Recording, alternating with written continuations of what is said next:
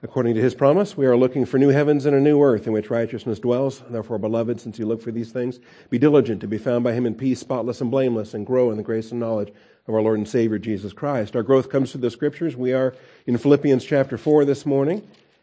We're in Philippians 4, looking at verses 1 through 9, really centering on the imperatives from verses 4 to 9.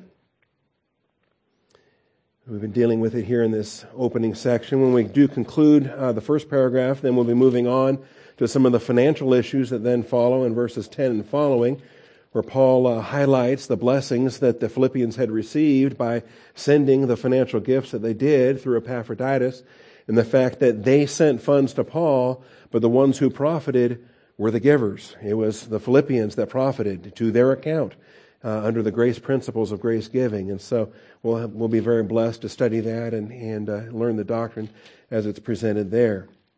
For this morning, though, we're still dealing with the imperatives of verses 4 through 9. I want to get right back to it. So let's open with a word of prayer. Remember, God is spirit. He must be worshipped in spirit and in truth. Shall we pray?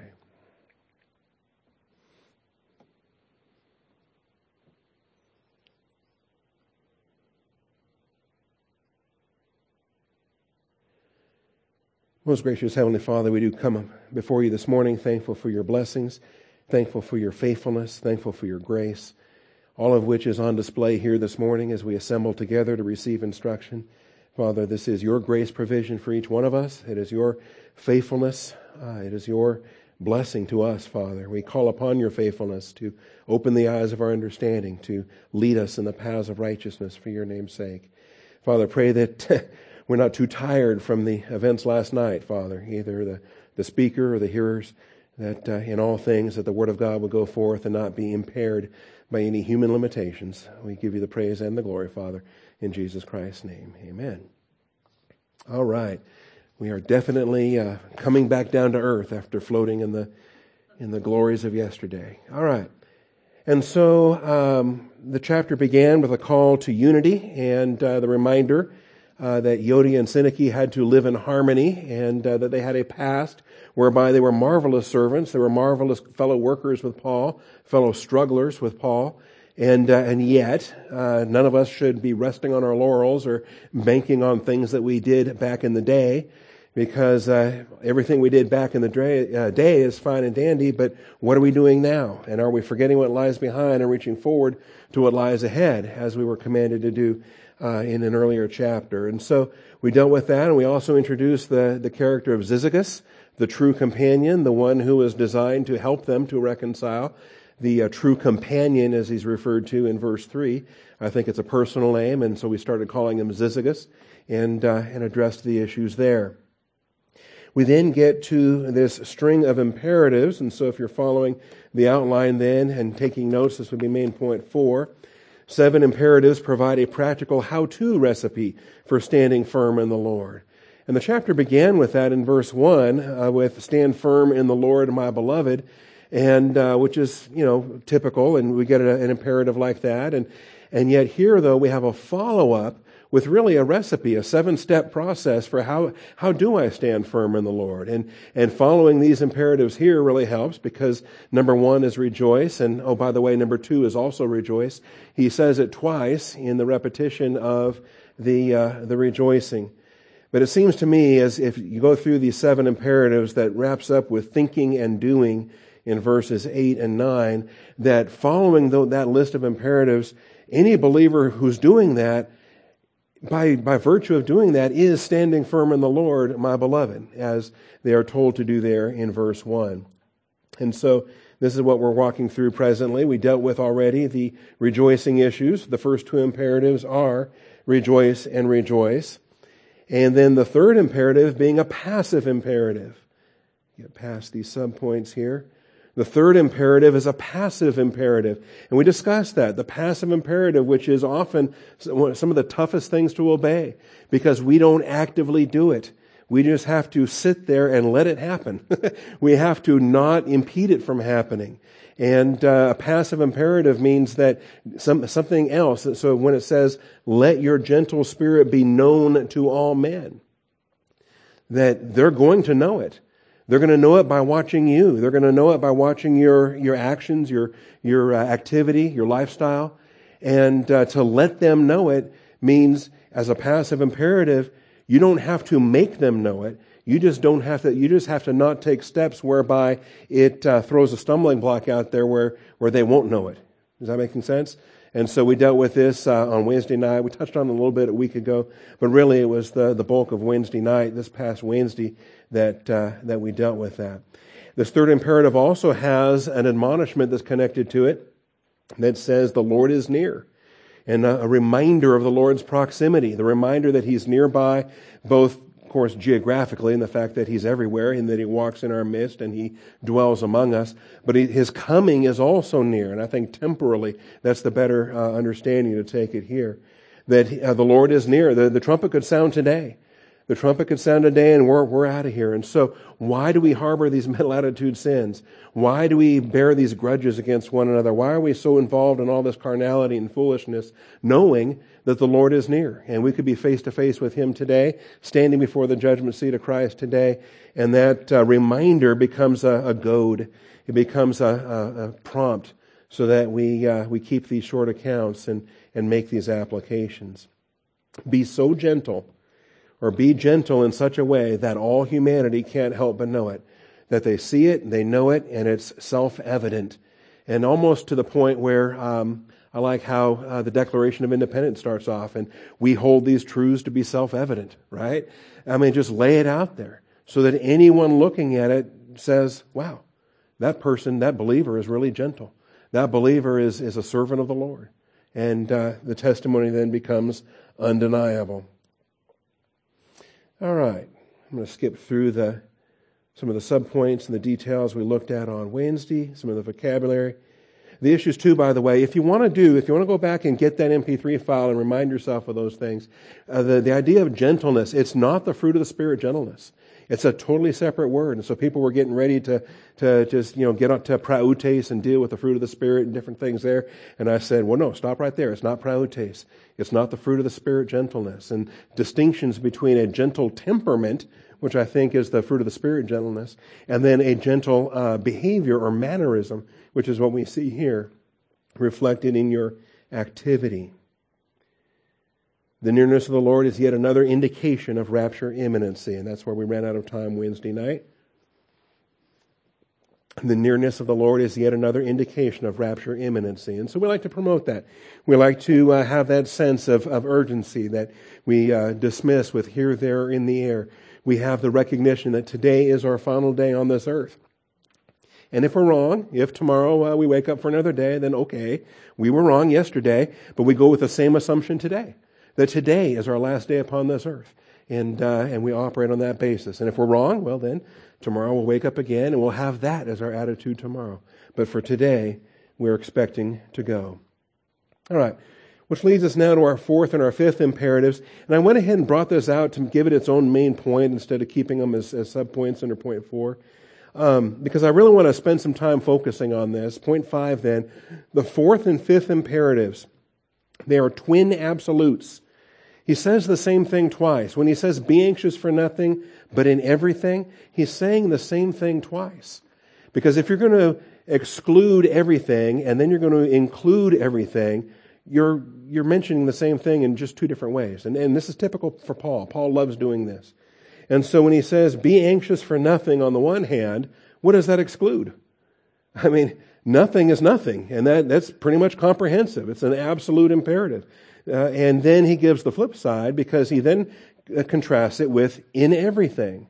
And so he's saying the same thing really in two different ways. And I enjoy this. So the fourth and fifth imperatives are twin absolutes within one of the greatest prayer passages in all of Scripture. And, if you think of your favorite prayer Bible verses that you memorized as a kid or grew up with, this has got to be near the top of your charts, or top of my charts anyway. To be anxious for nothing, but in everything with prayer and supplication, with thanksgiving, let your requests be made known to God. I mean, wow, how many prayer words are in that one verse just all by itself? Quite a bit. And so we have it here. And then the consequences. What is the result of this kind of a prayer life? That the peace of God, which surpasses all comprehension, will guard your hearts and your minds in Christ Jesus.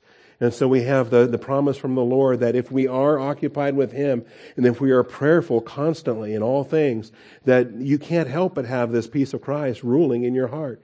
This peace of Christ guarding your heart and your mind in Christ Jesus. And so there's some elements there that I want to talk about as well. So let's start with the be anxious. First of all, Paul is fond of the in nothing and in everything contrast. Paul is fond of this, and we studied this at some length in the 2 Corinthians series a while back. And I know there's more examples than this. I'm just giving you one this morning.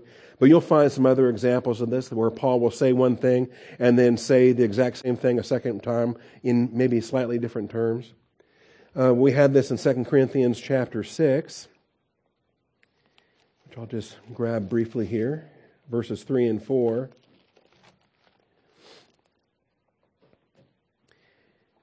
So he mentions giving no cause for offense in anything so that the ministry will not be discredited. Giving no cause for offense in anything. Does that leave anything out? No, it's universal. That's an absolute statement. Giving no cause for offense in anything so that the ministry will not be discredited. Then he goes on to say, but in everything, commending ourselves as servants of God. And so that's the tandem. And it's really the same thing twice, because in anything or in everything, these are absolute statements that have a comprehensive view. In everything, commending ourselves as servants of God, in much endurance, in afflictions, in hardships, in distresses. And you might be tempted to say, well, what about this or what about that? Yes, that too, because it's in everything.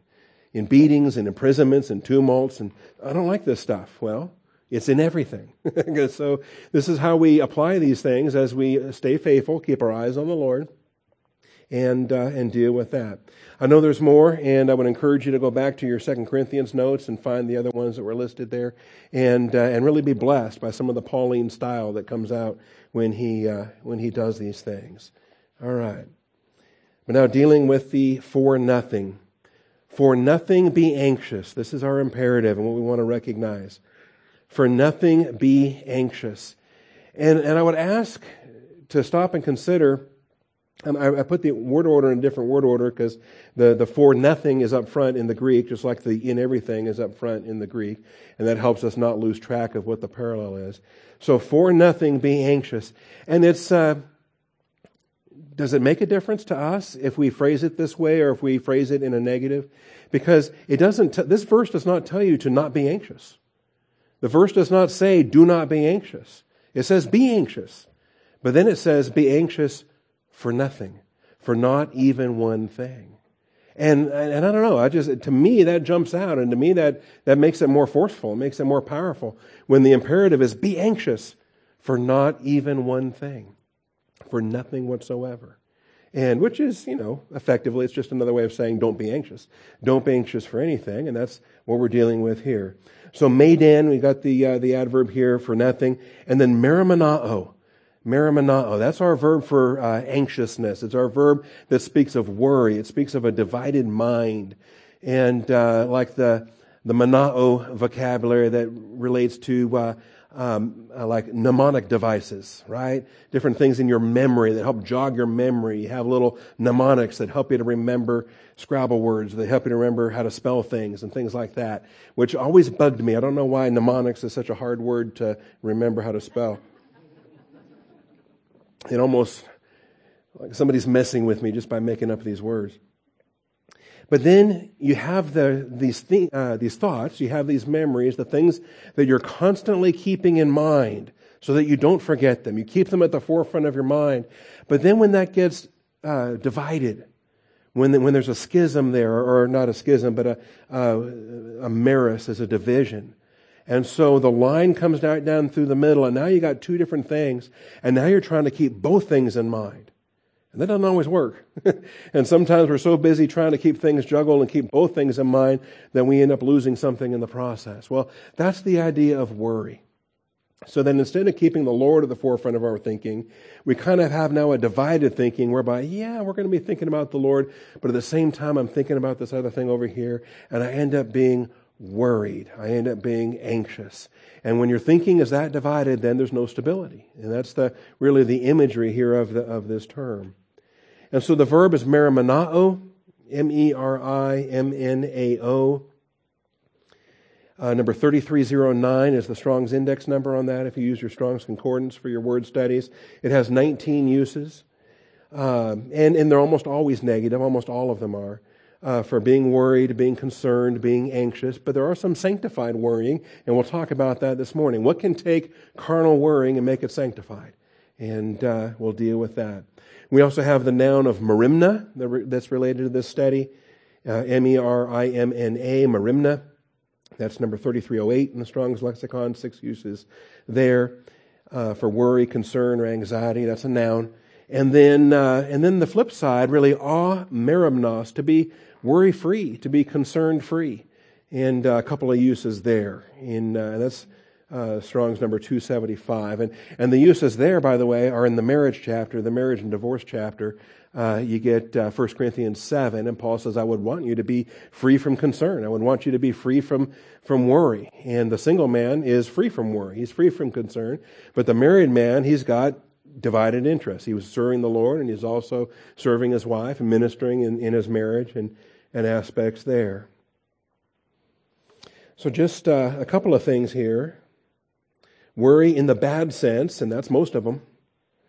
Worry in the good sense, and we call it concern. Okay, that way, we learn to speak the Christian language. We learn to speak in a way where if I use the word concern, well, then that just shows that I'm a thoughtful pastor. It shows that I'm shepherding my flock, that I have a concern for the sheep, but of course, if I use the word worry, then that means it's a mental attitude sin. And I'm going through some kind of a emotional revolt maybe, or who knows, I'm just a weak sister. And I have this worry going on.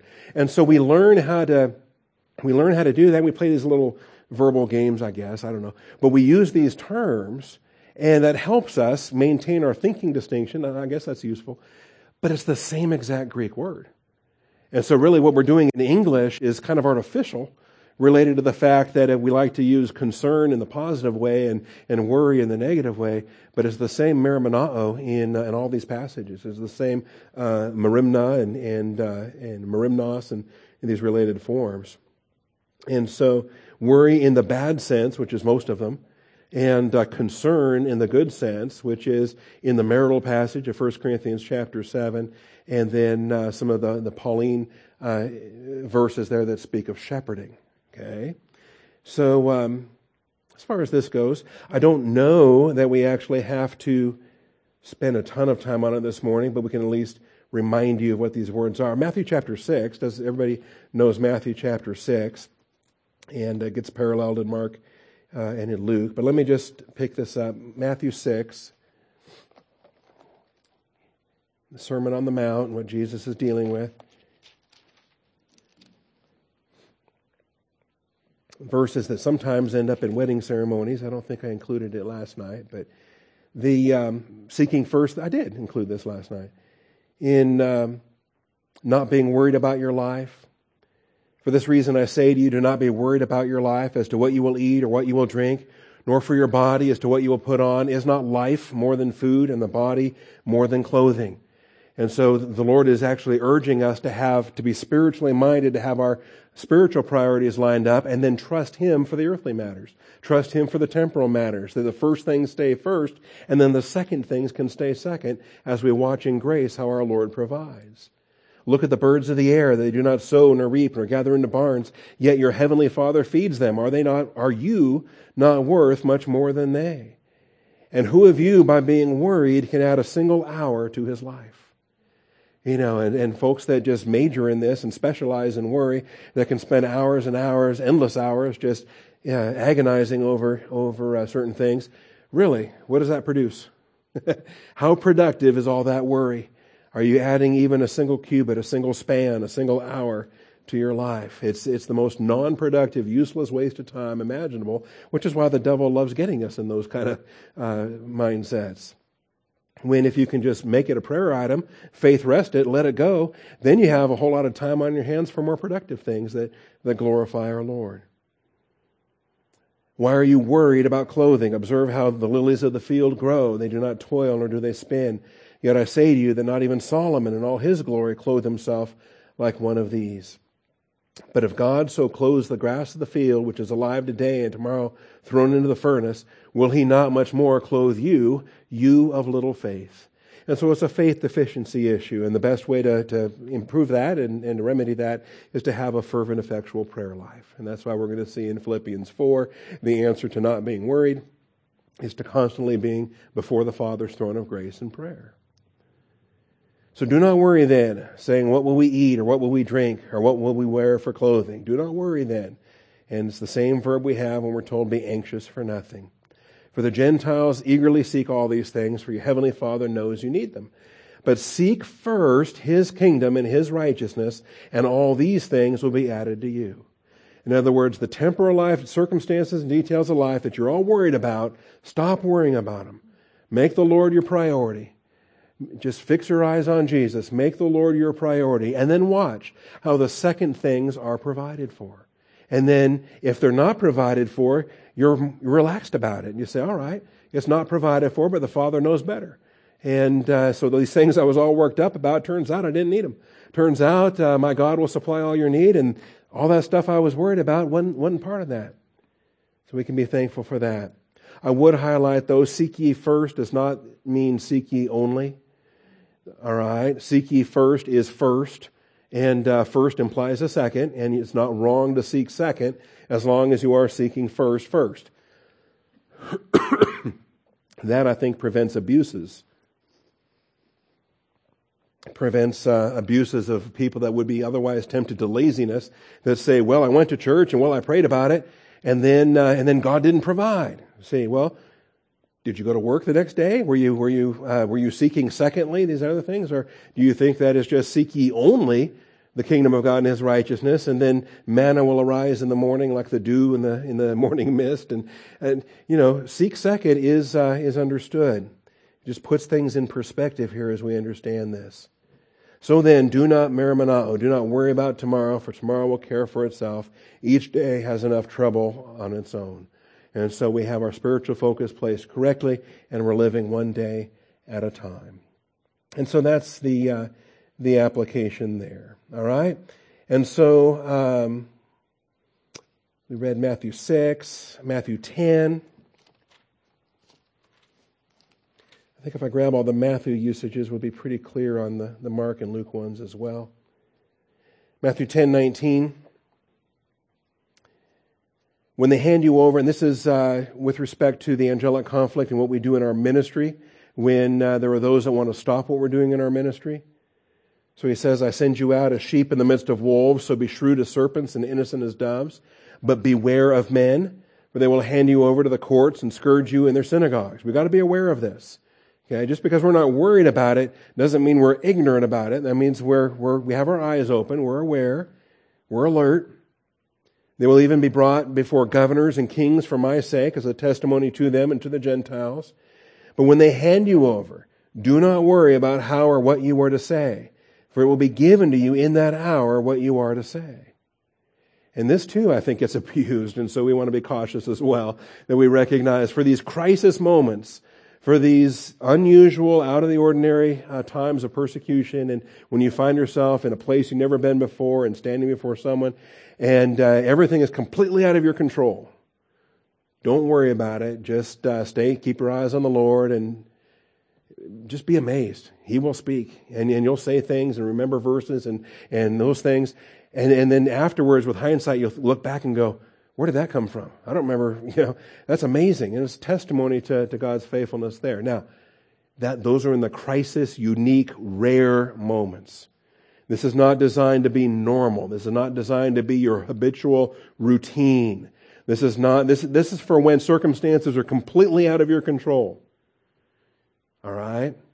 That's not today. That's not this morning. That's not right here, right now.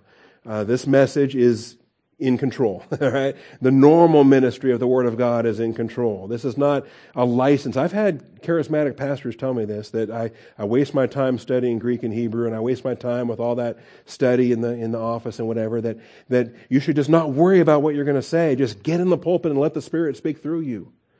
And they're using this verse as their justification for lunacy, for absolute insanity. And I guess they do it, and I don't know how many years they can do that and keep it going. But that, to me, that's lunacy. That's just I would tremble to stand before God's people and say, "Thus saith the Lord," and I know in the back of my mind that I'm just winging it. What am I doing?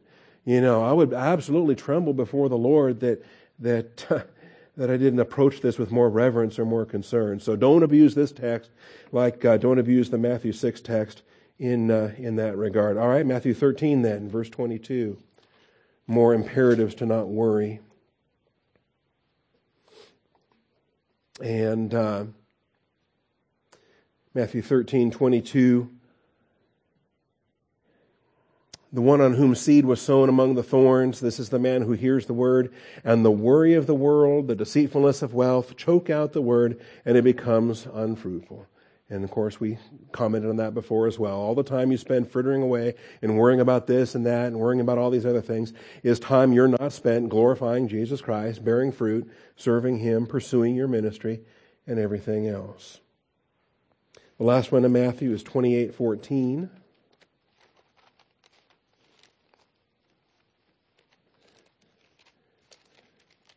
By the way, those superscript A's, B's, and C's, you can ignore them if you like. I probably should not use them because I should find something else to use instead. Those are just my little cues. Those are my little cues. That little A, I know in Matthew 6, that means it's a parallel with Luke. In the little B, that means it's parallel. I use those for the Synoptic Gospels to try to keep from the redundant Bible reading in that. But I've got to find different symbols. I've got to find something other than the A, B, and C because those are too commonly used for the first part of the verse, the second part of the verse, the third part of the verse, things like that. So I don't want folks to get confused with my little A, B, and C reminders. So if you have suggestions for little smiley face symbols or anything, let me know, and I'll start using those instead. All right. Finally, then Matthew 28:14. And the liars, I don't know. I think the soldiers are probably too smart to believe these guys. But on Resurrection Sunday, the stone was rolled away and Jesus departed, and the Roman soldiers know they're in trouble. And you never want an inmate to escape if you're in law enforcement. If you never want, and if you're watching a body, you really don't expect bodies to leave or go anywhere. But these soldiers are in a bit of trouble. The guard has to report to the chief priest. And then the elders concoct this story here about, well, the disciples stole the body. And they need the soldiers to testify to that effect. So they offer them a large sum of money to the soldiers, just flat out bribery. And they say, you're to say the disciples came by night and stole him away while we were asleep. And if this should come to the governor's ears, we will win him over. We will win him over and keep you out of trouble, keep you out of worry. You don't have to worry about it. We got this covered. And so just tell the lie. Here's your money. We'll fade the heat on this, and we'll cover with the governor. And because obviously Pontius Pilate's the most reasonable Roman in the world. And so the soldiers did. They took the bribe, and they did as they'd been instructed. And the story was widely spread among the Jews, as it is to this day. And a couple of interesting things here too I find curious, related to the doctrine of worry and related to the principles that we're studying here this morning. Not worrying, there can actually be satanic provision to not worry. That there can actually be false mechanisms by which rather than go to prayer, rather than trust in the promises and living in the Word of God, the devil says, hey, you know what? You don't want to be worried about that. Let me take care of this. Let me find ways to keep you from worrying. Let me find ways, and money is a big one, because the devil can throw enough money at something and the person can grow complacent and say, hey, I don't have any worries. I can buy my way out of any trouble I can get into. And I'm insured against fire, I'm insured against flood, I'm insured against everything imaginable. And you get to a point, if there's enough money in the mix, you can start to think, I have no needs. I'm untouchable, I'm invincible. And Scripture bears that out. And some of the countries of the Old Testament developed that attitude in terms of being a god among men and being untouchable in their wealth. And so, and you would just ask yourself, who is this you're putting your faith in? These guys that, and I don't believe for a minute that they backed him up with Pontius Pilate at all. I think these Pharisees were the elders and chief priests. I think they were very delighted to have these soldiers executed as quickly as possible, because that's fewer witnesses to the empty tomb, fewer witnesses to the stone having been rolled away. So, as far as that goes, we don't really know. So those are the different uses in Matthew there for worry in the bad sense. We can skip over Mark 4:19 because we've already read it in Matthew. We can skip over Mark 13:11 because we also read that one. Luke 8, we read that one. Luke 10 is unique to Luke. That's not one that we've read already. Luke 10:41. The Mary and Martha story is unique to the Gospel of Luke. And, of course, we know it well. We preach it often. And this is the one where the Lord says, Martha, Martha, you are worried and bothered about so many things. Worried and bothered. But only one thing is necessary, for Mary has chosen the good part, which shall not be taken away from her. And so there's a good worry verse to stick in our thinking. And we've already read Luke 12. The verses there in verse 11, 22, 25, 26. Luke 21 is unique. Luke 21:34.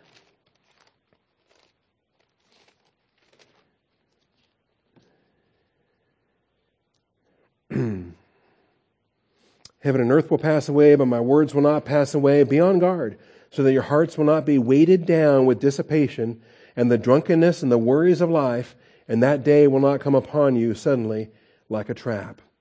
So there's the worries of life. The worries of bios, by the way.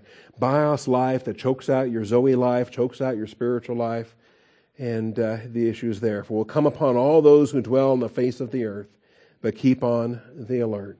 We talk about the days of Noah and what the tribulational martyrs are going to have to keep alert for. It's not a rapture passage, but it is an imminency application. And the days of Noah warning to the tribulational saints to stay faithful, talking about the second advent of Jesus Christ when He returns, and everyone's going to be eating and drinking, marrying and giving in marriage. They're all carrying along in all the joys and fun of temporal life, totally oblivious to the spiritual life realities because they're all enjoying the bios life realities, and the way Satan and Antichrist have portrayed things and trying to bring in their utopia. And I imagine the citizens of that age before the judgment hits, the inhabitants of that age are going to think, wow, we've got it made. We're living in this golden age, and all those judgmental, pesky Christian people are gone, and and things are great, and all this stuff is going on, and then they don't realize that here it comes, and here comes the seals and trumpets and bowls. Oh my! And the tribulation unfolds related to that. So anyway. Keep these things in prayer. Last night I had this very application that crossed my mind as we were eating and drinking and marrying and giving in marriage and the things. And so, it was a fun night, and I tell you, festive and joyous and everything. And in the midst of all that, little vibration in my pocket as my phone received a Facebook Messenger note from Cameroon. And one of the pastors we prayed for, and some of the struggles they're going through, and including an uncle with a property that had been burned out, and an aunt who had been shot to death by the Cameroonian military. And he was asking for prayer because he was going to take a trip in the morning and go into this other village, and they were laying a foundation stone for a new church. And I thought, wow, there's the contrast. And here we are all fat, dumb, and happy and living life and blessed and protected in the land of the free and home of the brave. And we got brothers and sisters now that are going through what they're going through. And I appreciate how faithful the Lord is. And I appreciate that I have a device in my pocket that can get buzzed from Cameroon. Isn't that amazing? And that, with all the evil and all the pornography and darkness and terrible, the internet's got some terrible things, but for communication, for dissemination of doctrine, for the Grace Notes ministry and the emails to go all over this planet is, to me, it's a beautiful thing. And God works all things together for good and turns cursing into blessing, and He uses the internet for some remarkable aspects. Anyway, praying over that and praying for our brothers and sisters there in Cameroon. Well, those are the gospel records. Of course, Philippians 4:6, be anxious for nothing. 1 Peter 5:7, casting all your anxiety upon Him, right? Aren't we told, if you want to worry about stuff when you were told not to, when you're told that you don't have to, when you're told that God is concerned about you, that God is taking care of you, casting all your anxiety on Him because He cares for you, that's all the reason you need right there. He cares for you. He's worried about it. So you don't have to be, right? He's worried about you. He's concerned for you. He's taking care of you. And so by your insistence on rejecting that or thinking it's not sufficient or thinking that He can't handle this, how insulting is that to the Lord who died for you and is presently caring for you in your Christian walk? So to me, it becomes then insulting. And a lot of times when I confess the sin of worry, I tack onto that some additional sins of omission. And is it redundant? Well, probably, but I do it anyway. So, Father, I confess to you I was worried about such and such, and it was not a sanctified worry because there was no faith and no claiming of the promises and no prayer life. It was just a worry, Father. It was a flat-out worry. And in the process of worrying, Father, I was failing to claim the promises. I was failing to lay it before your throne. I was failing to avail myself of the encouragement of Scriptures. I was failing to cast it upon you because you care for me. So here's my one sin of worry, which has 4 or 5 sins of omission just tacked right on, right? Like a prosecutor that wants to tack a bunch of charges onto the case. We can do that with almost any overt sin. You can tack on those sins of omission as well. Because ultimately, think about the lost rewards of what you're doing there. The lost rewards of not bearing fruit, of not glorifying Christ. It's like opportunity costs that are lost when you've wasted your money in other things, in any event. So those are all in the negative sense. Now we have a handful in the positive sense. 1 Corinthians 7, 1 Corinthians 12, 2 Corinthians 11, and Philippians 2:20. Let's start with Philippians 2:20 because it's in the same book as what we're dealing with here in chapter 4, and it's not that separated in I wouldn't call it an immediate context, but I would call it a near context in Philippians. I lost Philippians. There it is. All right, Philippians. I tell you, it was a late night last night. Philippians 2. And I really feel sorry for the bride and groom. I mean, goodness, late night like that? Are you kidding me? All right. This is in the section here where he's talking about Timothy. And he says, I hope in the Lord Jesus to send Timothy to you shortly, so that I may also be encouraged when I learn of your condition. And then remember this, for I have no one else of kindred spirit who will genuinely be worried.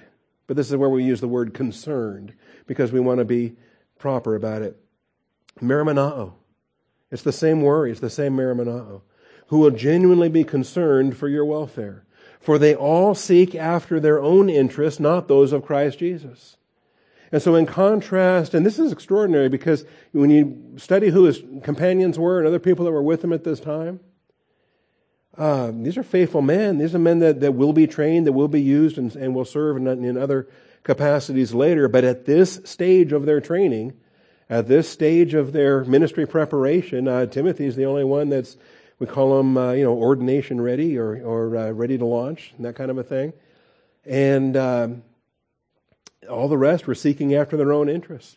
Too selfish to be used by the Lord in the agapao love, selfless, sacrificial ministry of the Word of God. Timothy is the one that seeks after those of Christ Jesus. And so here's a clue for what turns worry into sanctified concern. You are seeking the interests of Jesus Christ.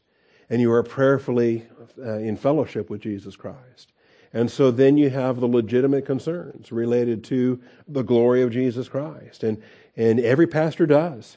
Every pastor has legitimate concerns over various sheep and appetites that used to be larger than they are now.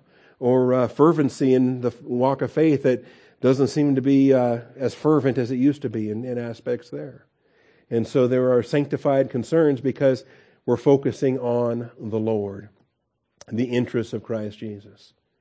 And so there's the sanctified sense there. All right, backing up now then to 1 and 2 Corinthians. It's not wrong in your marriage to have a concern for your spouse. That's normal. That's why it is what it is. That's why the two become one, and you are heirs together of the grace of life, and you have legitimate concerns for each other. So as described here in 1 Corinthians 7, I want you to be free from concern. The one who is unmarried is concerned about the things of the Lord, how he may please the Lord. And as an unmarried person with time and availability, then there's a benefit there to do that. But the one who is married is concerned about the things of the world, how he may please his wife.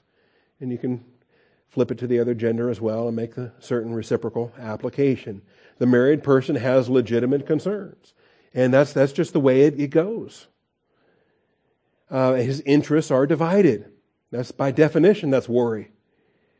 The woman who is unmarried and the virgin is concerned about the things of the Lord, that she may be holy both in body and in spirit. But the one who is married is concerned about the things of the world, how she may please her husband. So it goes both directions on this, on legitimate marital concern.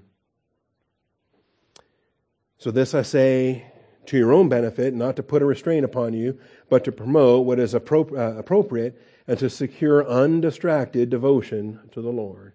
And this comes in a larger context, even back to the first part of the chapter, where if you could be celibate, if God gifts you in that, well, then you could imitate Paul. But he recognizes that not all men are like that. Not all people are designed that way. And so it's better to marry than to burn, and that the design of marriage is for that purpose. Anyway, there's a whole realm of teaching on that if you want from 1 Corinthians 7. Sitting there on the website, minding its own MP3 business as far as that goes. But I tell you, this chapter, I woke up on not my wedding day, but my after wedding day, and it struck me. And it struck me again when Bob was born, when my first child was born. And at each of these stages of life, it's just that weight of responsibility. But I remember as a married man waking up thinking, man, I'm in trouble. Seriously, thinking how accountable I was, thinking that the greatest blessing of my life was such a responsibility, and that I didn't want to. I wanted to provide for her. I didn't want to hurt her. I didn't want my dumb decisions to damage her, to impact her. And really, as a bachelor, it's and it wasn't maybe the best of mindsets, but at least my mindset was, hey, if I mess up, I pay the price. If I that's the price I pay, and it's my mistake, I pay that price. And I did. And that's not a healthy mindset. But now, if I'm messing up, I'm paying the price, and she's paying the price, and my kids are paying the price. And it's just, I didn't want to live with myself in that kind of a mindset. I said, I gotta make sure this is right, so that she doesn't get hurt and the kids don't get hurt in the aspects there. All right. And so we have it there. 1 Corinthians chapter 12. Another positive application. And verse 25. And this, I suspect, I don't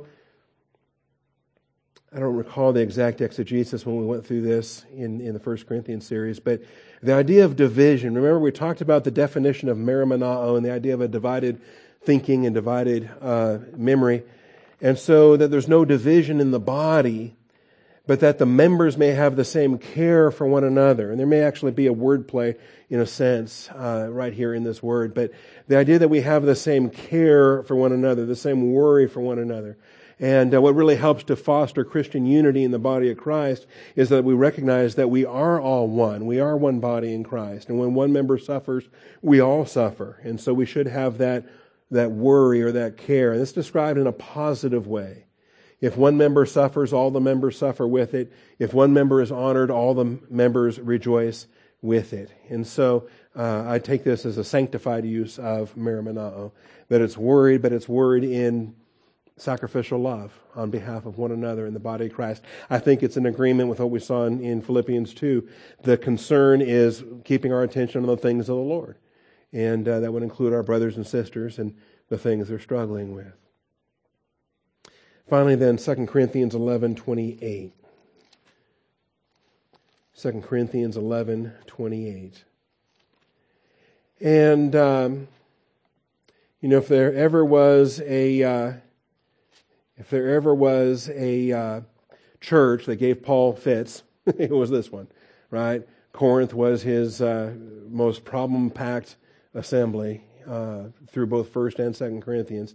He had those issues. He had this fear at the beginning of the chapter as he expressed his godly jealousy, and he said he was afraid, as the serpent deceived Eve, that their minds would be led astray from the simplicity and purity of devotion to Christ. So we have fear, I think, as a related principle, whereby there's sinful fear and there's godly fear. There's sinful worry, there's godly worry. We get down to his autobiography here and all the things he'd gone through in his afflictions, in the undeserved suffering. He says in verse 23, in far more labors, in far more imprisonments. How many imprisonments had he had prior to 2 Corinthians? See, he hadn't had his Roman imprisonment yet, and he hadn't had the Caesarean imprisonment yet. As far as we know in the book of Acts, he had a single night in a Philippian jail. Got out the next morning and led the jailer to Christ. Okay? But here he says, in far more imprisonments, plural. Not just plural, but more than plural. Far more than any other servant of the Lord. And so we address this when we think about an Ephesian imprisonment and the authorship of the book of Philippians. Far more imprisonments, beaten times without number, often in danger of death. 5 times I received the Mel Gibson treatment of the 39 lashes. Did you ever see that in the Passion of the Christ? Brutal to watch that. And of course, Jesus had that in the lead up to the crucifixion, and then Paul experienced that 5 different times in his career. 3 times I was beaten with rods. Once I was stoned. That was in the aspect they dragged him out of the city and thought he was dead. 3 times I was shipwrecked. That's before the voyage to Rome where he was shipwrecked, and I wouldn't get on a boat with Paul. That doesn't seem smart. A night and a day I've spent in the deep.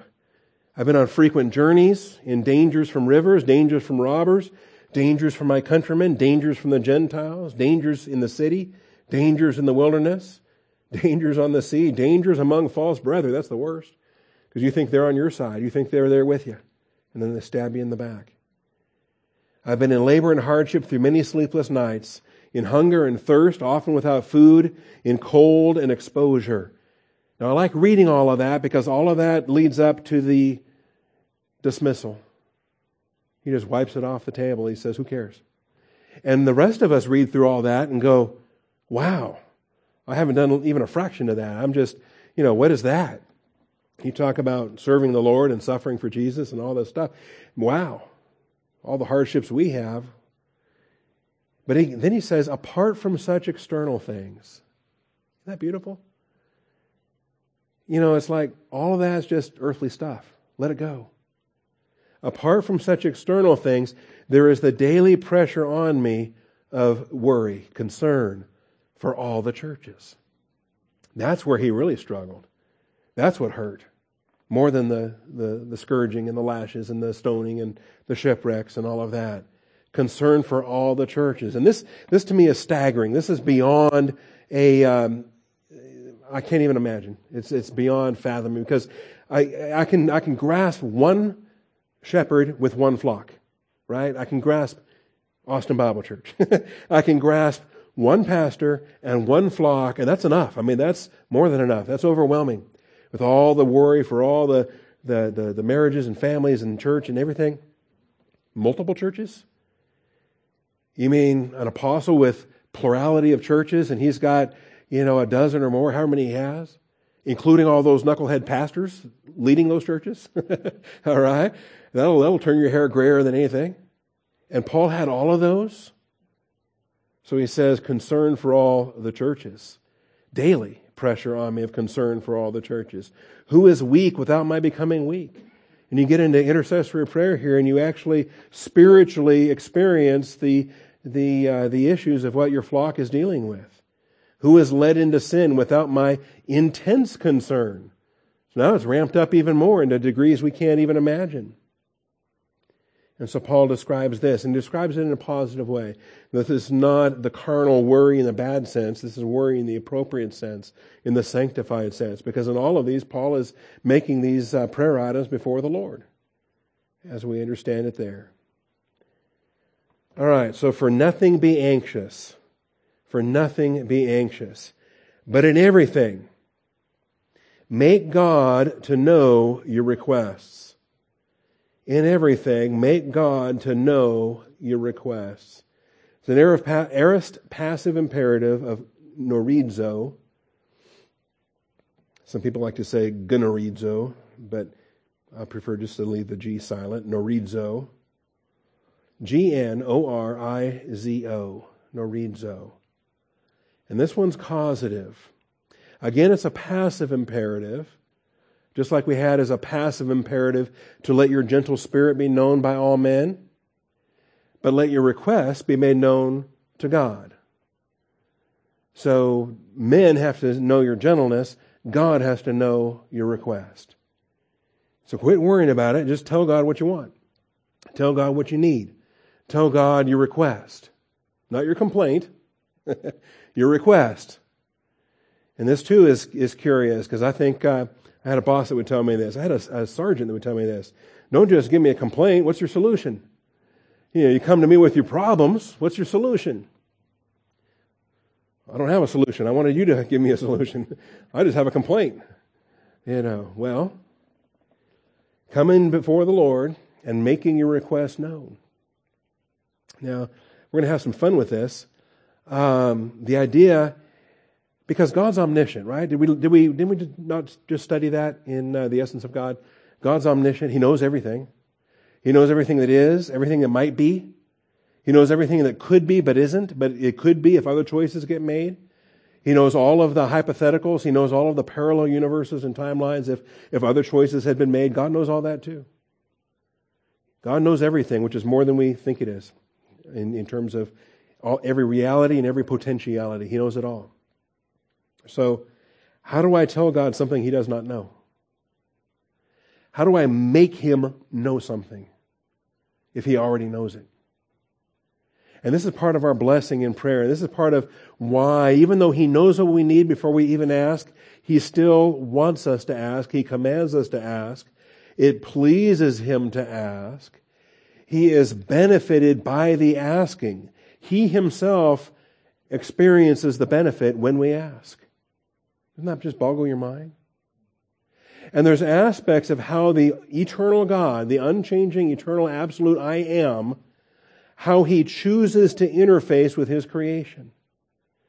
And I want to make sure we're solid on this, because I think this is huge. I think this takes us into areas, for example, when there's sin and ugliness and homosexuality and all that's going on in Sodom and Gomorrah, what does He do?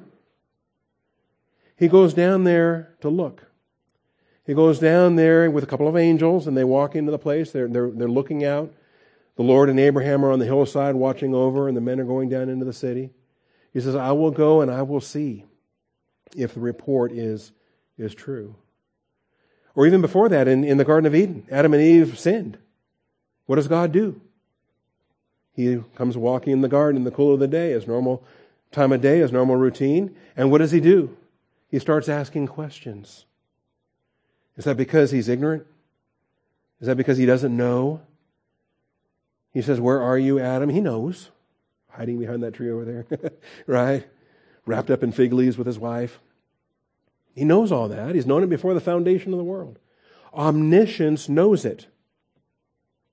But now there's an experience of coming to know by a non-omniscient means, if that makes any sense. Okay? And some of this, I don't know if you ever study philosophy or epistemology or some of these things. There's a whole science, a whole realm of study on how do you know anything, right? including, this cracks me up, there's a bunch of skeptics out there that say you can't know anything. It's like, well, how do you know that? I have fun with them. But I mean, it is legitimate. I think it's a legitimate field of study. How do you know what you know? And is it reasonable to know what you know and to accept it? Is it reasonable? Is it grounded in evidence and reason? And with whatever kind of certainty any of us finite creatures can have, we can know what we know. So, things there. Anyway, there's also different kinds of knowledge in terms of things that you know intuitively and then things you know experientially. There's difference between know that and know how. The process of knowing. And so there's different things about, I know academically, I know objectively, the way things kind of work, but I wouldn't know how to do it. Okay, and so there's distinctions there. So we have the omniscient God who knows absolutely, who knows everything perfectly, absolutely, eternally. No one's disputing that. But the things that he does not yet know experientially until he submits himself to that process. And the best example, of course, is our Savior, who, when the Word became flesh, dwelt among us. And that he learned, he grew, and he learned, and he gained experience in his humanity. Having laid aside his privileges, he learned and he grew in his experience. And so he learned those things, choosing not to access his omniscience. Okay? Now, like I say, that's our best example, but is it our only example? And I want you to chew on this between now and next week. Chew on this. Is there a sense in which the Father who knows everything is also the Father who's listening and waiting to be told? He's listening and he's waiting to be told, not tapping into omniscience, of course. He doesn't stop being omniscient. But he is waiting for the prayer to be uttered, because he desires for that prayer to be uttered. And his plan calls for that prayer to be uttered so that he can then act in response to that prayer. Remember, this is a part of how God condescends to his creation. How God is infinite and absolute, but he's created angels and humans, and we are not infinite and absolute. We are very finite. We are very monopresent. We are very unidirectional in our time orientation, right? It's always one day at a time moving forward. We would love to roll the clock back, and I know I've got a lot of things I'd like to undo and go back and warn my younger self about, but we're monodirectional in the time stream. And so God condescends as he relates to us. He's a relational being. Father, Son, and Holy Spirit in eternal fellowship with each other. But then God and us in fellowship as well. Our fellowship is with the Father and with his Son. And in fellowshipping with us, he condescends to our capacity. And since we're temporal creatures, he operates within time, both transcendent and immanent. We studied that. Transcendent, he's beyond space and time, but immanent. He operates within space and time.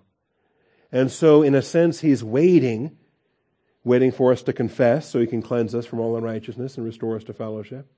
Waiting for us to ask so he can provide exceeding abundantly beyond all that we ask or think. Waiting for that request to be made known. Let your request be made known to God. So cause him to know, not just via omniscience, but cause him to know via your request, via your communication. Okay? And I find it interesting, this is a verb that's used 25 times in the New Testament. 24 of them are with ignorant recipients. 24 of them are used, either God is speaking, or a person is speaking, or an angel, somebody is speaking, and conveying information to an ignorant recipient. This is the one time and the only time that information is being conveyed to an omniscient recipient. An omniscient recipient, God of course, to an omniscient recipient who already knows what you're telling him, but he wants you to make him known. He wants to hear it from you. And I hope that makes sense. He wants to hear it from you. All right. There's I'm going to let it go here. There's other ways we can illustrate, and some of it happens in ministry. You can't help it to happen in ministry. We learn things about one another, and of course we never gossip. Gossip's a sin, but we share prayer requests, and we learn different things. And sometimes, as a pastor, I learn things that I am not free to discuss. I'm not supposed to know, so I act like I don't know, and then it gets complicated. Because then I forget what I'm not supposed to not know, and then somebody says something. Oh, did you hear so and so was pregnant? Did I know that? Did I know that I knew that? Okay, so I knew that, but I didn't hear it from them. Okay, I heard it from my wife. She tells me a lot. I hear it from other people. I hear it from deacons. I hear it from, and so who do you hear it from? So God, who's omniscient, God knows what you need before you even ask. But He wants to hear it from you.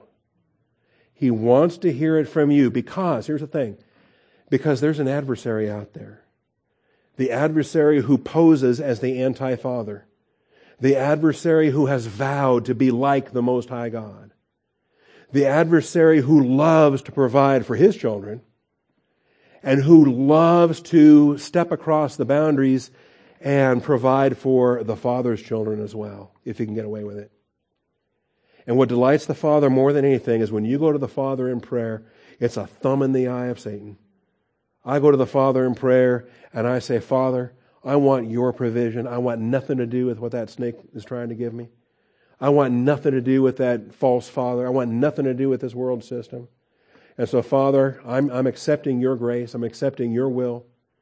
And if you choose to give it, I will praise you. If you choose to withhold it, I'm still going to praise you, Father, because I want nothing that adversary wants to offer. I want nothing that his world system would seduce me with.